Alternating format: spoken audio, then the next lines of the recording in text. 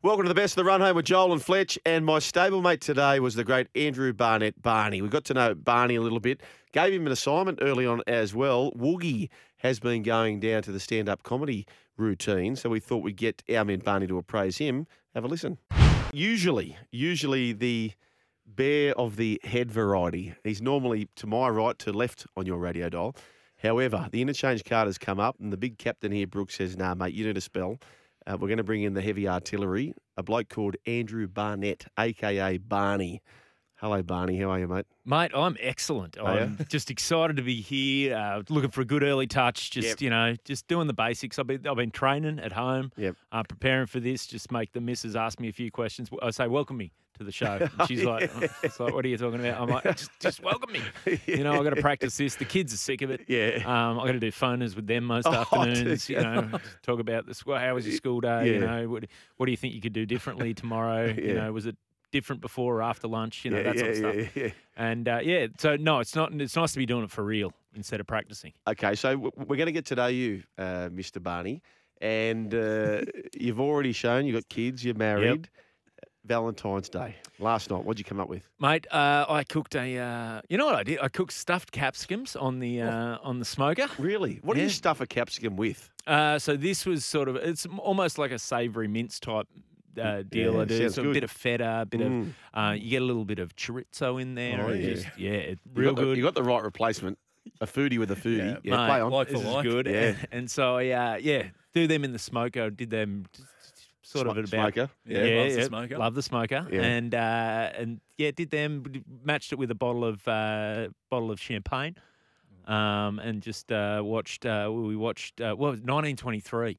Oh. So, I was saying, I texted Brooksy, he asked me what I'd done. I said, mate, perfect married blokes, Valentine's Day. And I got the missus a card that sings a Rick Astley song that doesn't stop. So, right.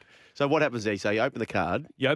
So what you do is when you sign it, you close it, you pull this little tab out of the back, you open the card, and it starts singing, and then you close the card, and it just keeps singing. Does it? It hasn't stopped. And the only way to stop it's to destroy the mechanism. Oh, which, right. My wife wants to keep the card, so she's hoping the battery dies. Well, I'll tell you what, if this bloke gives a really bad tip today, I'm going to start to think, is it really not Brian Fletcher? A lot of similarities. Now, I'm going to test this man out because he's a professional. We like doyens when it comes to this show. And speaking of destroying mechanism, there is a lot of Queensland listeners who are texting me about a particular mechanism that may need destroying. Listening to Sports Day during the week, and I was absolutely inundated with people talking about a particular segment, a brand new segment by Boogie and Woogie. And Jason Matthews come up with this. And you being the expert comedian with such a deep background, which we're going to get into, I need you to, Gus Gould-like, break down this play-by-play. All right. Here's the intro. No. It's time for the First, laugh with Jason Matthews. This is, I can't believe I just wandered in. He's coming right in. He's going to do a set after me. The stage is yours. Jace. There you go. Okay, right. So people just love this. Anyway, true story. Let's start off. Calm down, Jason. Thoughts? Okay, there's a few rules in comedy. First off, you can't be confusing. That's look. It's a good stinger, but it did make me think. It did make me think maybe we're flicking channels. Like, if you're in the car, you'd be looking at, is the radio changing on its own? Like, what's going on here? So that's the first rule. Don't be confusing. Okay, well, let's go back to that. Can we go back to that, Gibbo? Do you mind? Can we go back to that again? Now that we know that we shouldn't be confusing, back to you, Woogie. There you go. So people just love this. Anyway, true story. Let's start off on a positive note. Okay. All right? First laugh. Yeah, first laugh. True story, this. My wife asked me to stop singing. Yeah, great. Firstly, no, you can't read it off your phone. You've got to just let it flow.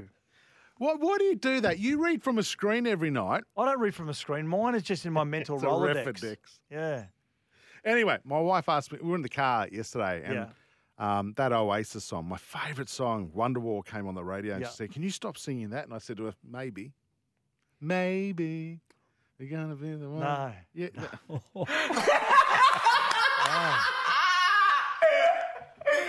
I'm glad you start with the show with that, actually, because it can only improve. Okay, so if we freeze it right there, Barney. Wow. Yeah. Okay.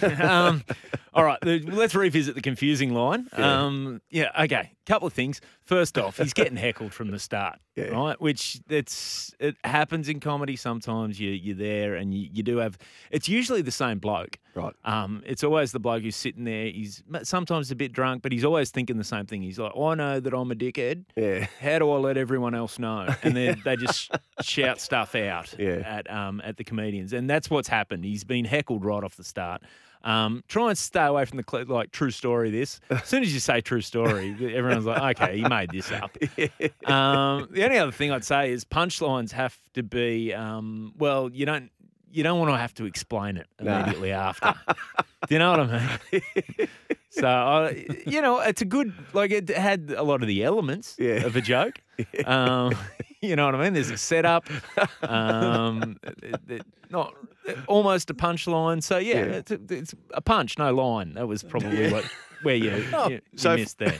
Barney, Fletcher and I are renowned, infamous maybe, for plagiarising stablemate segments. We won't be plagiarising that one. Is that fair to say? Yeah, look, I mean, it's like anything, it's in the execution. You know what I mean? Don't write it off yet, but probably just needs a little workshop.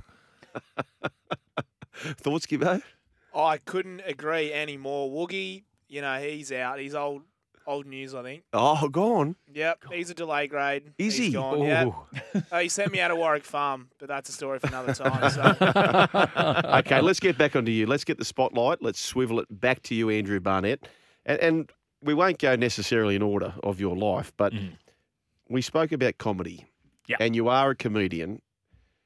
Can you take me back to the very first time you had an opportunity to be a stand-up comedian in a live audience? I couldn't imagine anything worse than that environment. Oh, mate. I thought I was going to do it just as a bit of a bucket list thing. Did you? Was my first sort of instinct. So it was at a place at the Friend in Hand pub at Yes, Glebe. I do. So they used to run a night every Thursday night. It was called the Mic in Hand. And it was in Sydney comedy scene, it was sort of a bit iconic. And so I'd sort of decided I was going to try and do it. So I had a friendly bet with a mate of mine that I'd do it by the end of, I think it was by the end of the year, I'm going to do it. Wow. And then, so we started going along, just sort of check it out, watch it. So we go along, and then I finally send the guy that ran it an email just saying, I don't know if you ever have newbies, but I'd love to give it a go, brand new. And he sent back, mate, we love, having first timers have a go. So he gave me a date, and it was the 19th of November, 2009. Wow. And I went down, and I was with there was two mates that knew I was going to try it. And one of them is he's a bloke who'd had another friend try it before, and it didn't go well. So he pulls me aside, mad comedy fan, but he pulls me aside and he says, listen, you've gone over your material. You've prepared well. It's all good. It's all funny. You got jokes, mate. You're going to go up there. You're going to tell your jokes. And to be honest, it's probably not going to go very well. You're not going to get laughs. You just need to prepare yourself for the fact that they're probably not going to laugh, but just go anyway. And that was his idea of a pep talk. And I was like, and as he's finishing that, they're like, all right, our next act is a new bloke, Andrew Barnett. And I went on stage. There were laughs. Were they? Yeah, which becomes addictive. Yeah. And it was just sort of like, I just started doing it as a bit of a hobby, and then it just became more and more serious, and ended up being able to, sort of pay a few bills and haven't looked back. It's good way. It's better than working for a living. So now, you mentioned 2009. So 14 years, Andrew Barnett we're speaking about. Barney, half of Barney and the Professor, or the Professor and Barney. No, you had it right the first time. So tell me this, right? At what point do you have the thick skin where you just don't give a rat's? Because I imagine that'd be a major part. You'd need to have that. You'd have to run at this game as though you don't give a rat's. Is that right? Yeah, you need to,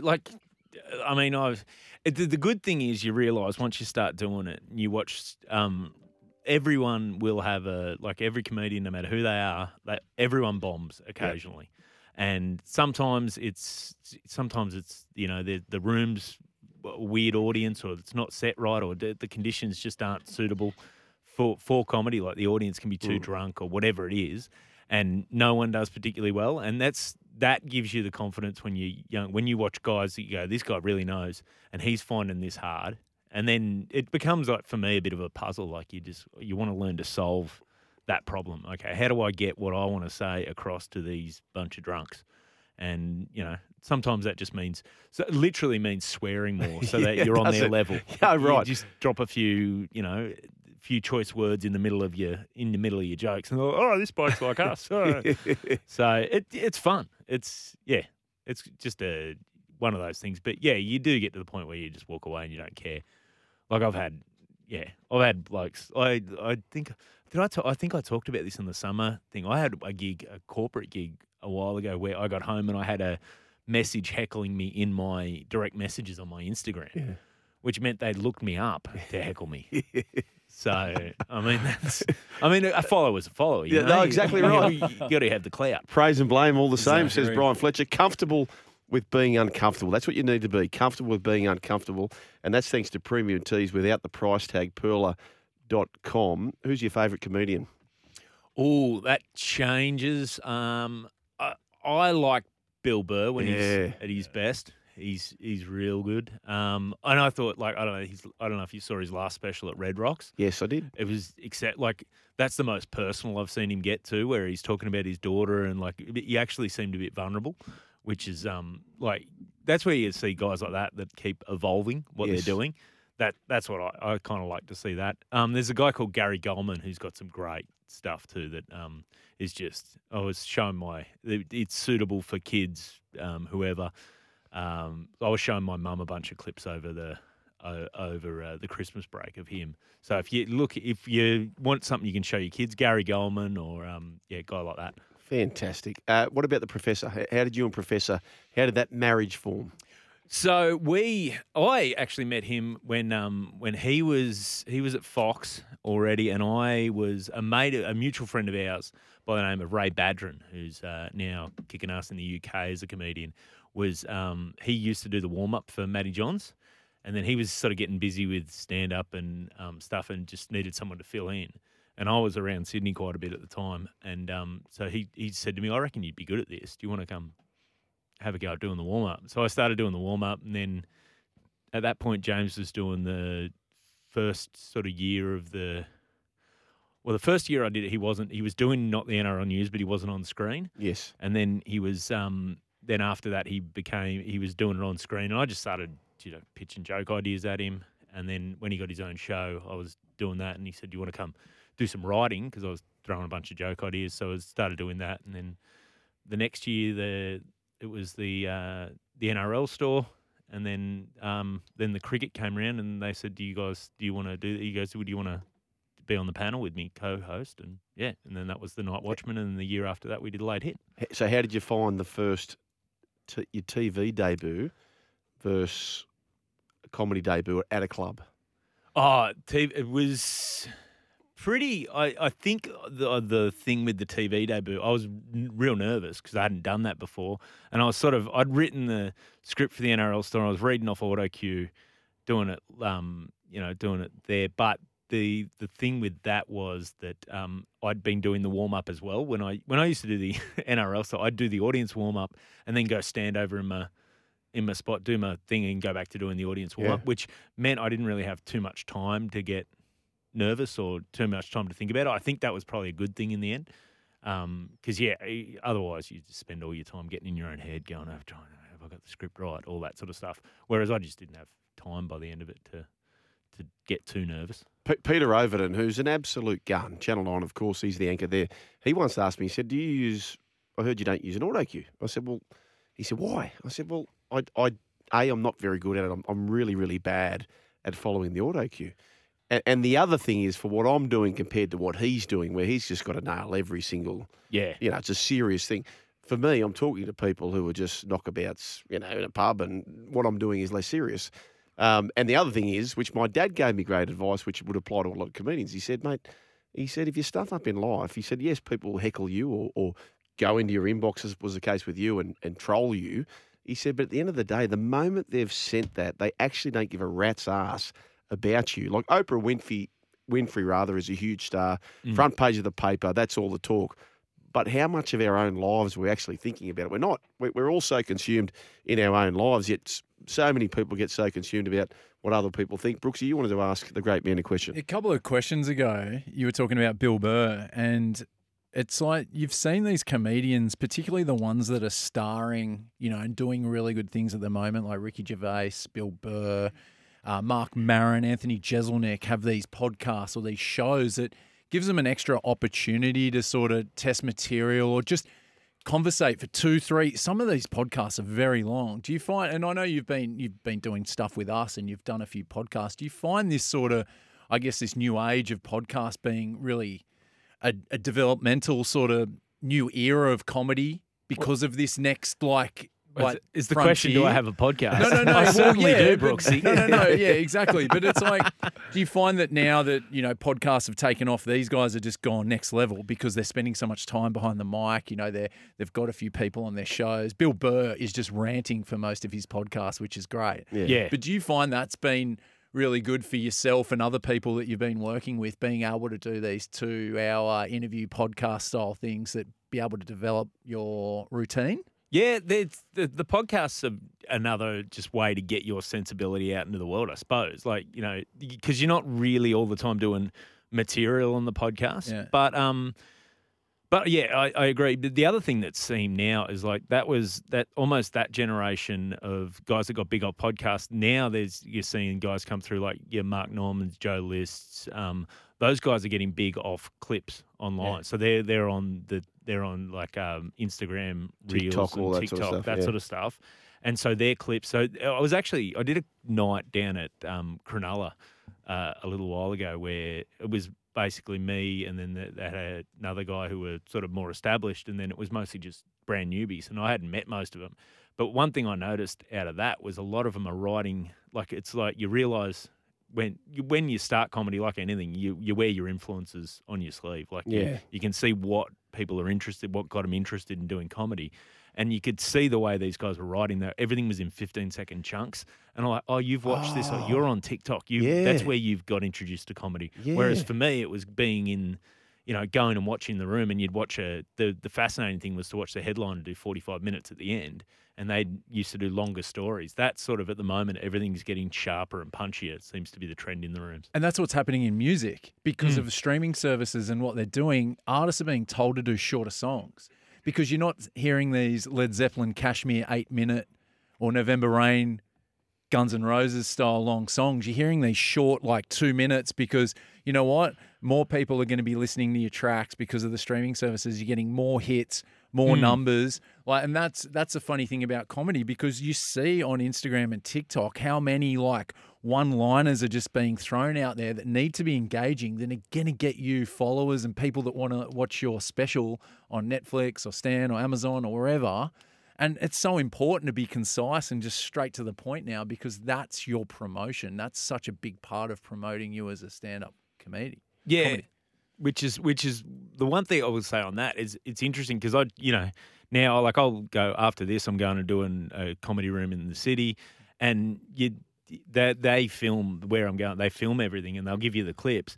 And often, I'll find that what works in the room doesn't clip up perfectly, because to get the audience engaged, you need to sometimes take a bit of time, pause, and then you watch it back and you go, oh, this as a clip doesn't really translate. So stand-up comedy, I will say, if you watch any clips online or anything, go see it wherever you are. Go see it live somewhere. Just even find your local comedy night if a pub puts one on or whatever.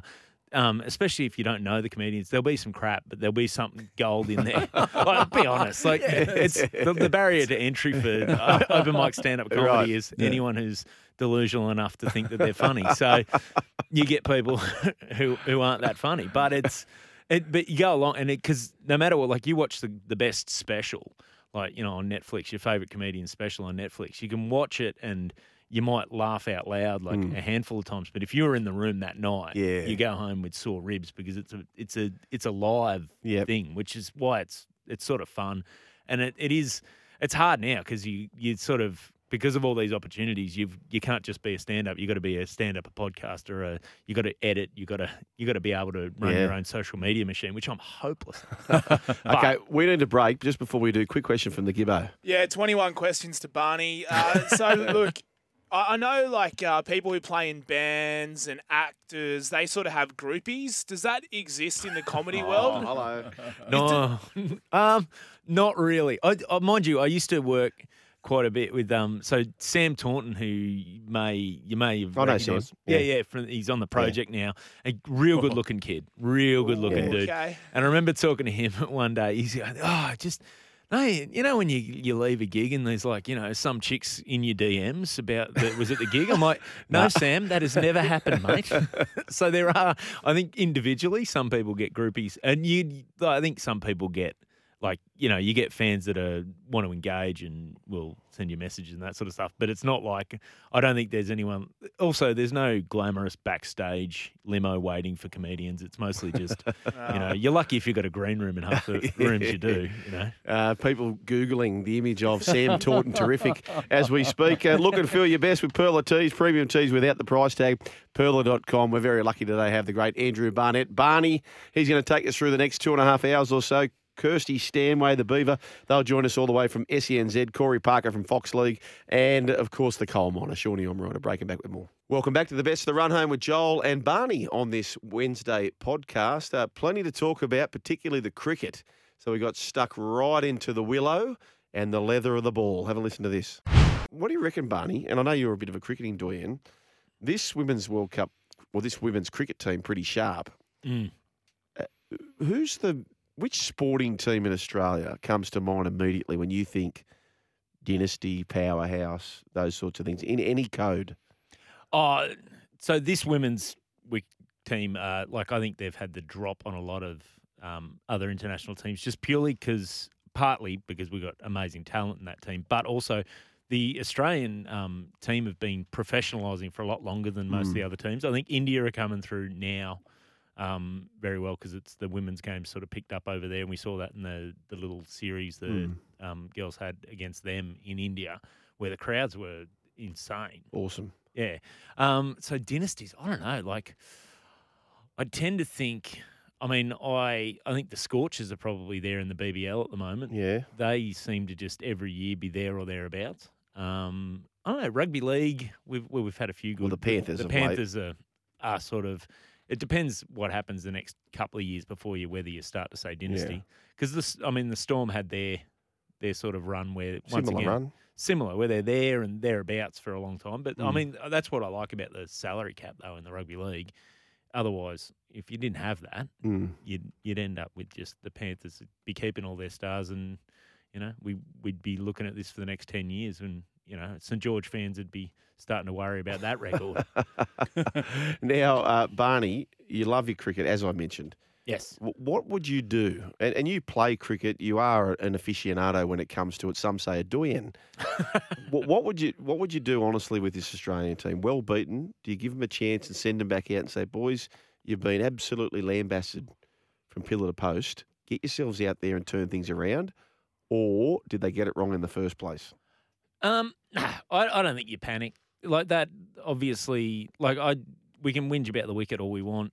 Both teams play on it, but that was designed to highlight the Australians. Like, we've got a lot of left-handers. Yep. So you're gonna try and trouble them by having basically the patches outside off, or the left-handers off stump, so it's turning into them. You're gonna target them, but I mean, I personally hate that that sort of pitch doctoring. Yeah, I do too. The thing you hear all the time is, everyone does it. And that's true, but it doesn't mean we all should. Like, I personally think that pitch at the Gabba earlier in the year was a disgrace. But I think, especially in India, years ago, they would have had a couple of warm-up matches before they'd got to this point in India, but the current calendar never allows that. So, first test, I don't think you can read too much into it other than they were well beaten. There's some stuff they go away and work on. I don't think you hit panic stations at this point, though. Rumour Tuesday, Brooksy said there'd be a big scalp as far as team selection's concerned. So immediately you think big scalp, Nathan Lyon, David Warner, Khawaja. They're probably the three, as far as big scalp is concerned, that come to mind. Do you believe that one of those three will be absent for the second test? Probably not. I wouldn't have thought. Maybe, I mean, if any of them are going to go based on recent selections, it'll be Khawaja, just because he seems to be on the thin end of the wedge more than the others. I don't see him dropping Warner at this stage. Like, why would you have taken him? Yeah. At this stage of the career, you need the experienced guys who who can sort of dig in and get stubborn. And if anyone sort of plays well to prove a point, he's got that rugby league player's attitude. Yeah. You know how rugby league players, they always play their best when someone's told them they're no good. So I wasn't good like that. I needed to cuddle. No, honestly, there is a lot of players, and Wayne Bennett's good at this. Jamie Soward is a player who needed to cuddle. So Jamie Soward wasn't playing to his best. Wayne Bennett turned up, and he knew that Jamie Soward, and as I said, I was similar. He wasn't a player who would respond to getting bagged or criticised. He needed to be uplifted in the cuddle. And that's what some players could do. However, David Warner, which you're alluding to, he may love backs to the wall. Yeah, David Warner, I think, loves that siege mentality. Everyone's written me off. They don't believe in me. I'm going to prove them wrong. Whereas I think Khawaja probably is a bit more like enjoys a cuddle. Yeah. And as for dropping Nathan Lyon, you're not dropping Nathan Lyon. Like, he's our incumbent spinner, like, wherever you go in the world. But the record in India is... It's not great, but... No. I mean, no one's got better record. What are you going to do? Put a couple of, yes, Todd Murphy bowled well, but, I mean, there's plenty of careers that go to the subcontinent, you spin, you bowl spin, you get a big day out, and then you don't have much of a career after that. Nathan Lyon's the experienced spinner there. So whether he's, I mean, as long as he's not going for heaps and basically being totally ineffective, then he's there helping the other guys too. Like, he's the senior player, like you need in the team, the senior spinner. He's been there, he's done that, and he's got a bit of that stubbornness too. I don't think, like, I thought, AB coming out and having a crack at the attitude of the blokes where Steve Smith's given a thumbs up after the ball goes past the outside edge of the bat. Like, who cares? That's right. Like, it's Steve Smith. Exactly. He knows how to bat. Like, don't like. I thought when I first saw it, he was being a smart ass, like as if he'd been getting sledged and he was going, "Yeah, righto, champ," but he was just saying it was a good bowl. Yeah, and because Steve Smith's a cricket nerd, he likes watching good bowling, even if he's the idiot facing it. Like, that's the thing. But yeah, I just don't think it's we really have short memories when it comes to cricket. Like, summer, we have this great summer. The team's dominant. They end those two series with comprehensive wins, and then we go overseas where it's completely different. They're on a pitch that's been set up for them to fail. Yeah. Everything's against them. They're in a country where it's very different sort of conditions. So then you're going to take some time to adjust. It didn't go well. You're coming up against a side too that are phenomenal in the Indian side. So it's a challenge. It's supposed to be a challenge. Can I ask you this question? We do need to break, but can I ask you this question? And I need to know, as a maths sort of head, I need to know the answer to this. Yep. The coin toss. It seems to me that the coin toss, you have to bat according to everyone out there. And if you don't, you're an idiot and open yourself up to get bagged. Do you think the stats, if you just went through every test match, would it be a massive advantage sliding to the team who had batted first, or is it a bit of a myth? I think that if you just went, in general, like bat first is a myth. I think, though, the coin toss, like there are advantages to winning the coin toss. So on that pitch in India, that was already sort of looking like it was breaking apart day one. So you got to think, okay, if we're going to win this bat in second, we're going to have to bat deep into day 5 potentially. So if it's breaking up on day 1, by day 5, it's incredibly hard to bat on. So that's where, there are advantages. But then there's other times too when, it's a real green top and overhead conditions, you're in England and overhead conditions, the ball's nipping around every which way, where sometimes it's better to bowl first and, get wickets, get them out cheaply, and you're good. Welcome back to the Best of the Run Home with Joel and Barney. For this particular podcast, we went to our team over there at SENZ Beaver and the soon-to-be-married Kirsty, and we spoke all things marriage. Stable are joining us now from across the ditch, our absolute favourite, the brilliant Barney and Joel. Barney, as I was saying to you before, mate, you've got to stop dismissing the Black Caps. Mate, it's in my nature. You know what? I hear about them and I just go, dismiss them. Get out of here with your Black Caps. Oh, there's the Beaver. Kirsty must be there as well. How are you guys? Good afternoon, we're great. team. Mate, how are the Black Caps looking in this? Well, I'm seeing it as England's warm-up for the Ashes. Can you do some damage, please?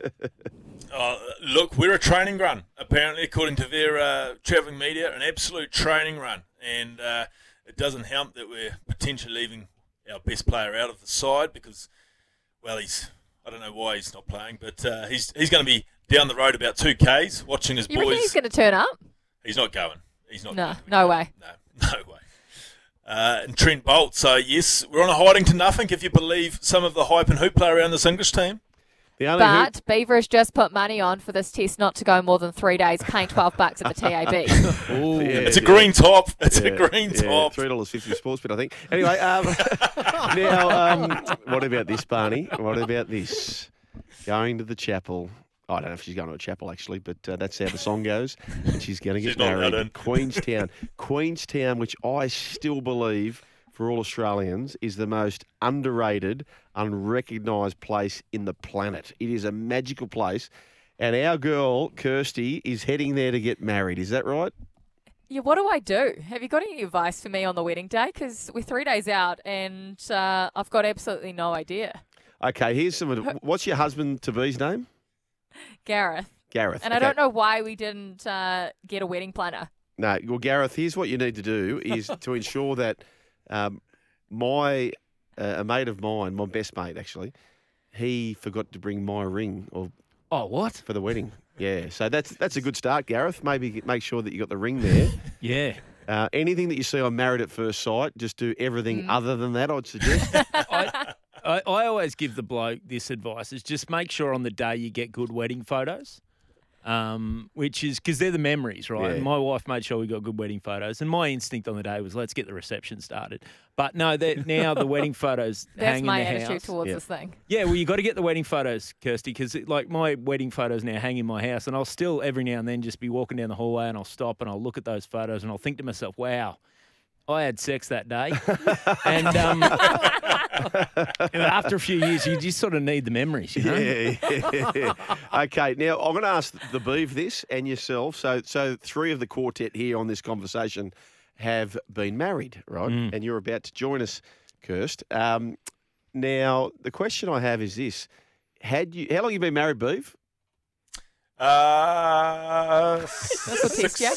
That wasn't a hard question. 5 years. 5 years. 5 year anniversary, was it? Okay, 5 years. Barney? 15. 15. 20 for us, right? 15.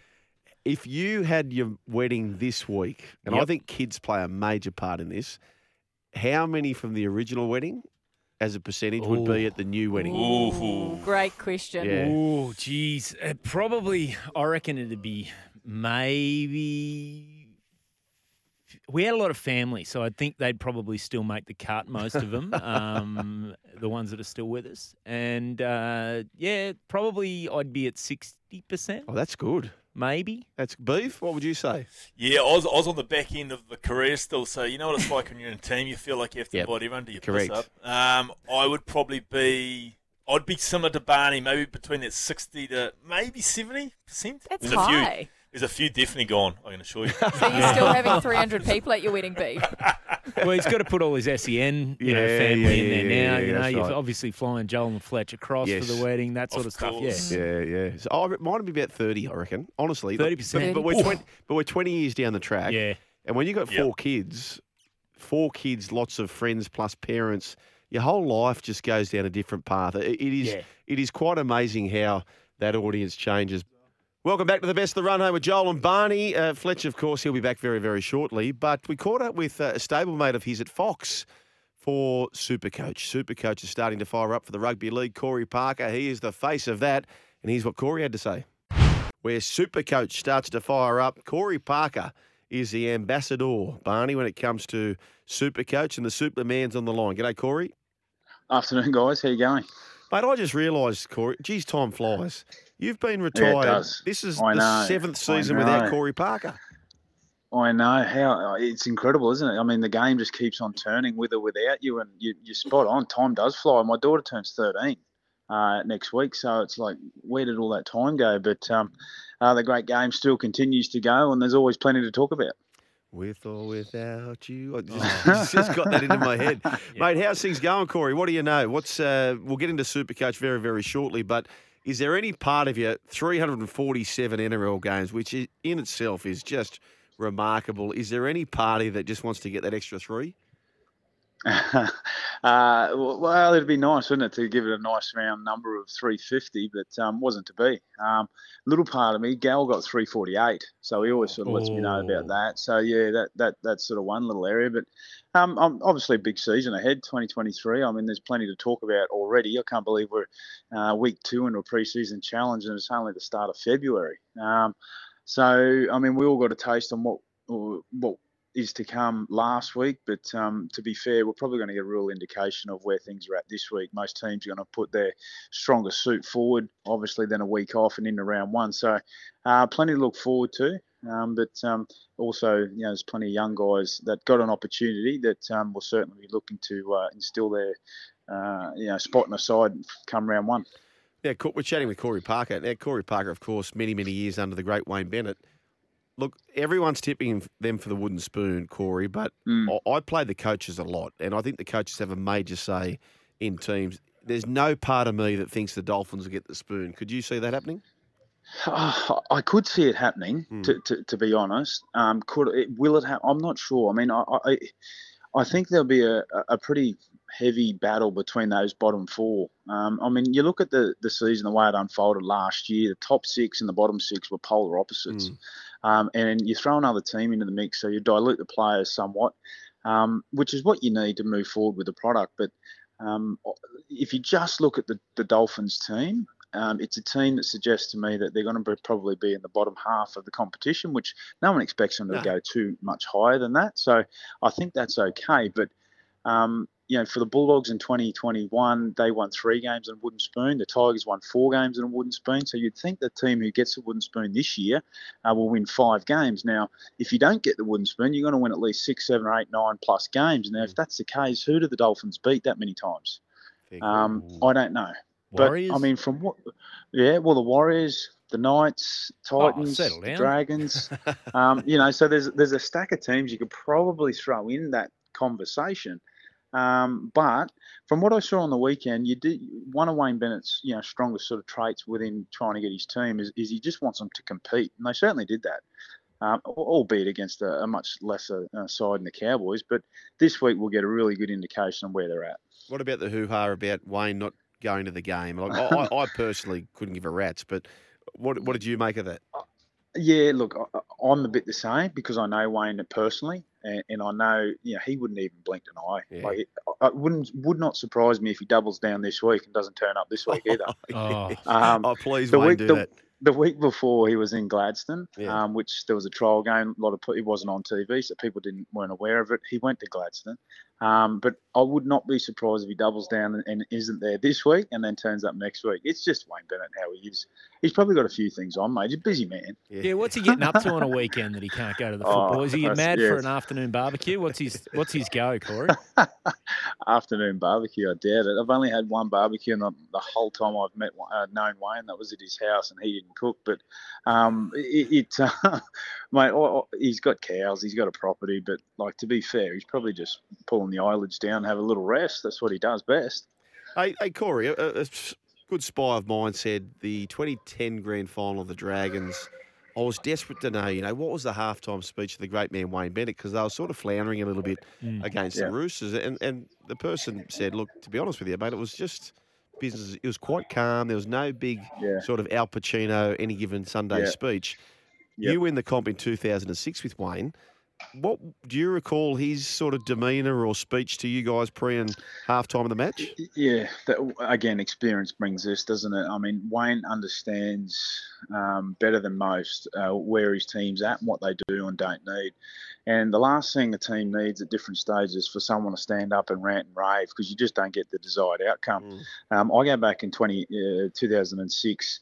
The week before that, we were down 24-6 or 24-4 at half time to the Bulldogs in a prelim final. And we went into the sheds at half time, and Wayne just sort of looked around casually, just sort of checked on everyone's health. Everyone, yeah, all okay, yep, all good.